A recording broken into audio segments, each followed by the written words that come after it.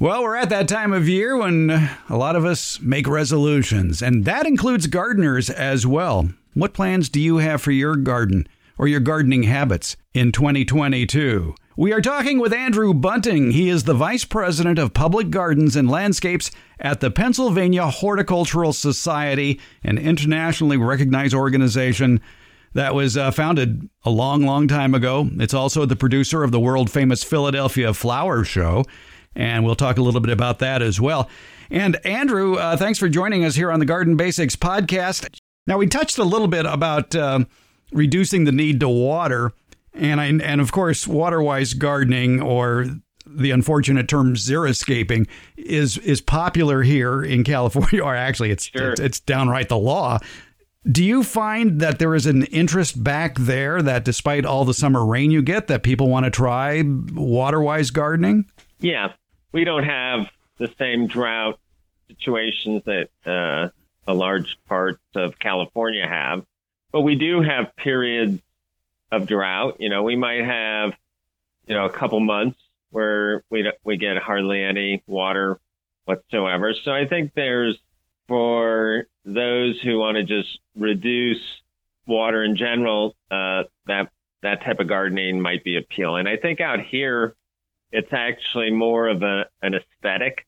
I love the kind of arid or kind of xeriscape gardens you see in, Santa Barbara and Southern California.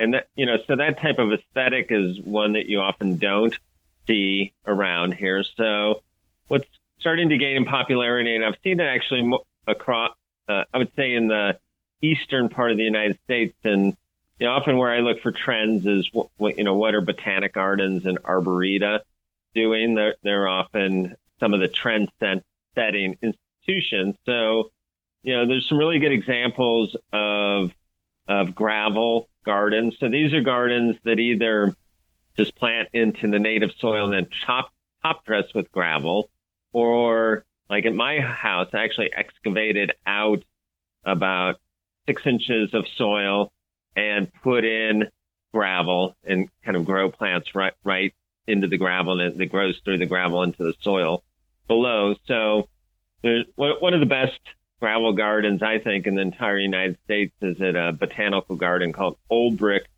Botanic Gardens in Madison, Wisconsin. And they have multiple gravel gardens, kind of different, showing the public different ways in which they can use gravel aesthetically, as well as kind of the myriad of plants that you might grow in a gravel garden. And then out in this part of the country, there's some good public gardens like Scott Arboretum at Swarthmore College uses gravel in multiple locations. And then a fairly famous garden in the suburbs of Philadelphia, Chanticleer, has a fairly extensive gravel garden. So it's I would say here it's almost more of a style of gardening that's gaining in popularity, because it also affords you the opportunity to maybe grow types of plants that perhaps you would see more in California, but we don't see that much in gardens here. Things like yuccas,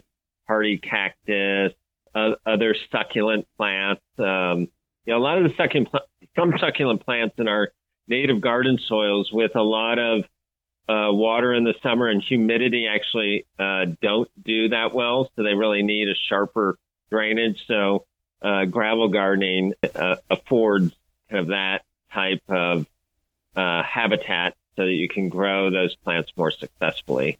Yeah, you would almost need to, like you are doing yourself, at least 6 inches of gravel, if not more, just to keep the root zone above the area where the water may puddle below the gravel.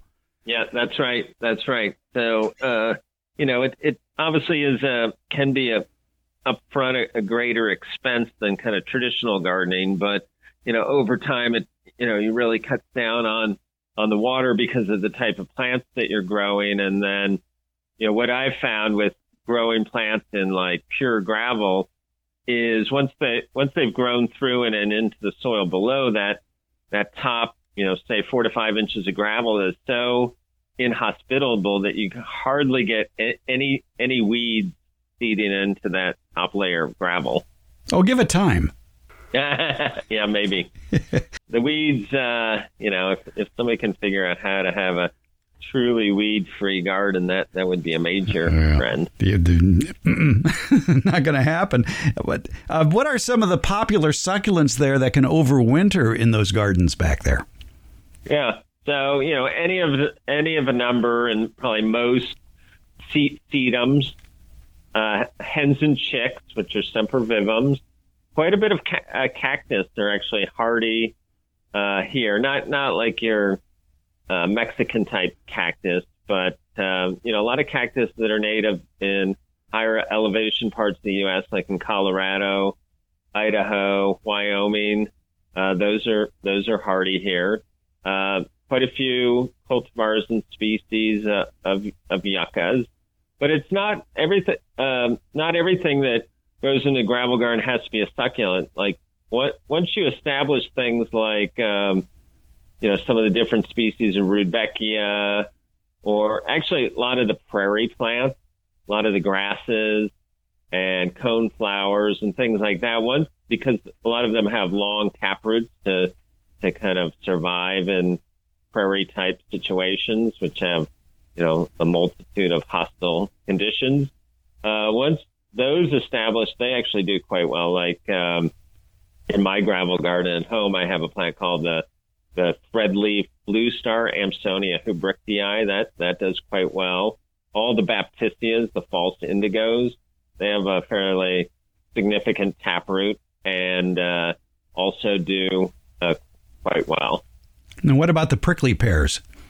Oh yeah, prickly pear for sure. Yep, there's different species of prickly pear, but there's actually one that's native to the East Coast, and that does well.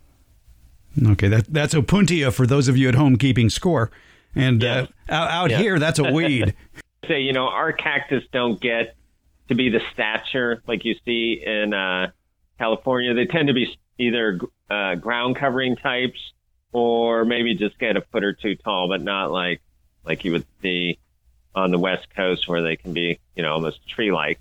Andrew Bunting is with the Pennsylvania Horticultural Society. He is their Vice President of Public Gardens and Landscapes. And again, more information online at phsonline.org. Andrew, thanks for helping us get off to 2022 to a good gardening start. Yeah, you're welcome. Thanks for having me. Well, gravel gardening. Does that apply to people in USDA Zone 9, people in the Southwest? Because gravel gardening is not rock gardening. That's an interesting, I'll say, garden fad going on back east and Midwest, but how applicable is that to the warmer areas? Debbie Flower is here, our favorite retired college horticultural professor. And Debbie, basically on what we just heard, that's an interesting idea that they have going back there to be able to grow, say, drought-tolerant plants in 4 to 5 inches of small rock. And they kind of get churlish when you call it rock. They want to call it, garden pebbles or pea rock or something like that. Yes, well, they certainly have some specifications for the rock to be used. They don't want it to be limestone because that will break down over time. And it should all be sized the same size. So it's not just going to a quarry and digging up a bunch of rock and throwing it in your truck and throwing it over the garden. It's size, so everything is, from what I've been reading and hearing, between a quarter or half inch in size. Yeah. And with smooth sides, too. With smooth sides, right. So it's a very specific type of rock. And it could be very expensive. It could be expensive, especially to get started. Yeah, 4 to 5 inches is quite a bit. Not to mention fun to move. Yeah, I have to say that when I have done house hunting in the past, I shy away from homes that have gravel on part of the or all of the landscape because I know that I need to garden and I need to plant things and dig them up and move them and all that fun stuff. And with gravel as the mulch, that makes it more difficult. When you're growing in that environment here in California or in the Southwest, what are the precautions that you have to take if indeed you do have a rock garden? Heat, I would think, would be a problem. There are some plants that prefer a mulch of rock or gravel, but 4 to 5 inches is not what I would consider a mulch for those plants. the goal of gardening for me in a hot, dry climate is to create shade and cooler places in the garden in the summertime. And gravel will not allow that because gravel reflects heat and light, especially depending on the color. And for really, really hot climates like you would find in the Imperial Valley of California or parts of Arizona, New Mexico, even parts of Colorado, I would think that there's even more precautions. My husband is from Tucson, Arizona, and Tucson has been very aggressive about reducing use of landscape water. What most landscapes have, and in some places you're required to by your CC&Rs, is gravel as a mulch. It is not 4 to 5 inches deep. It's just an inch or two. And it is not sized like they're talking about in the more formal gravel gardens in the Midwest and East. It is just mined. The landscape mining company delivers it, and either you spread it or their people spread it as a mulch. And those tend not to be white. They're not really light colors that do lots of reflection. They are more of the tans and grays, which will do less reflection. And then the result of using that gravel as a mulch is that you don't have grass and you don't have plants that survive in extremely high heat, which of course you're going to experience in the desert, but can be ameliorated somewhat with an organic mulch that will hold more moisture in the soil. So the landscaping then is very southwestern, which is lots of cactus and trees that are native to the Southwest. In that segment that we heard with Andrew Bunting, he talked about the gravel gardens in Madison, Wisconsin, and he said it's one of the premier locations, and he mentioned the Olbrich Botanical Gardens. And if you go online, and we'll have a link to it in the newsletter, to what they've done there as far as putting in a pebble garden. The Olbrich Garden is in Wisconsin, which means they get summer rain. They get summer rain. Something we don't get anywhere. They have humidity. They're near Great Lakes. Yes.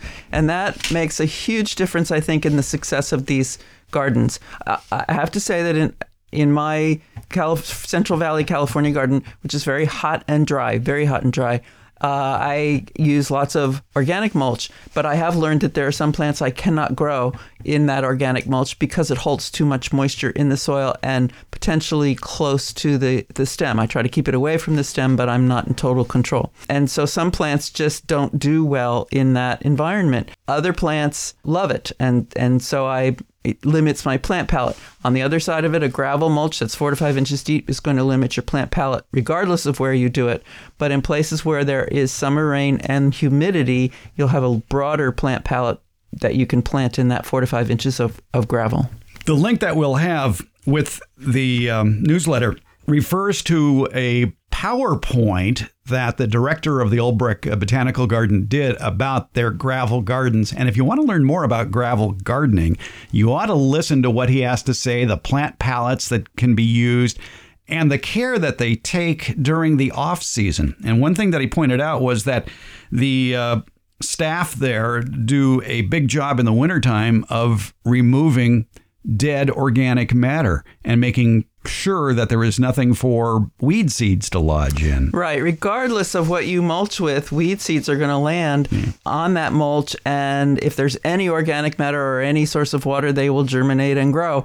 And that's, to me, it's more difficult to get the organic matter out of a gravel than to just let it melt into the existing organic mulch that I use in my gardens. By the way, in that PowerPoint, he talks first about meadow gardens, and it's a long PowerPoint. It's about over an hour. Start in the second half if you only want to hear about gravel gardens. Yeah, about the last 15 minutes, actually. Yeah, it's quite near the end. Yeah, you can see it, and you learn a lot. He had a lot of interesting tips there, and he said that when they bring in plants, 1 gallon plants from nurseries, one thing they do is they scrape off the top 2 inches of soil because that's where you're going to find most weed seeds. He's probably right. You're going to find most weed seeds in the top of a container soil, but it sort of makes me shiver to remove the top 2 inches. There are going to be roots there, potentially feeder roots there, that you're going to expose and damage potentially, and they may die.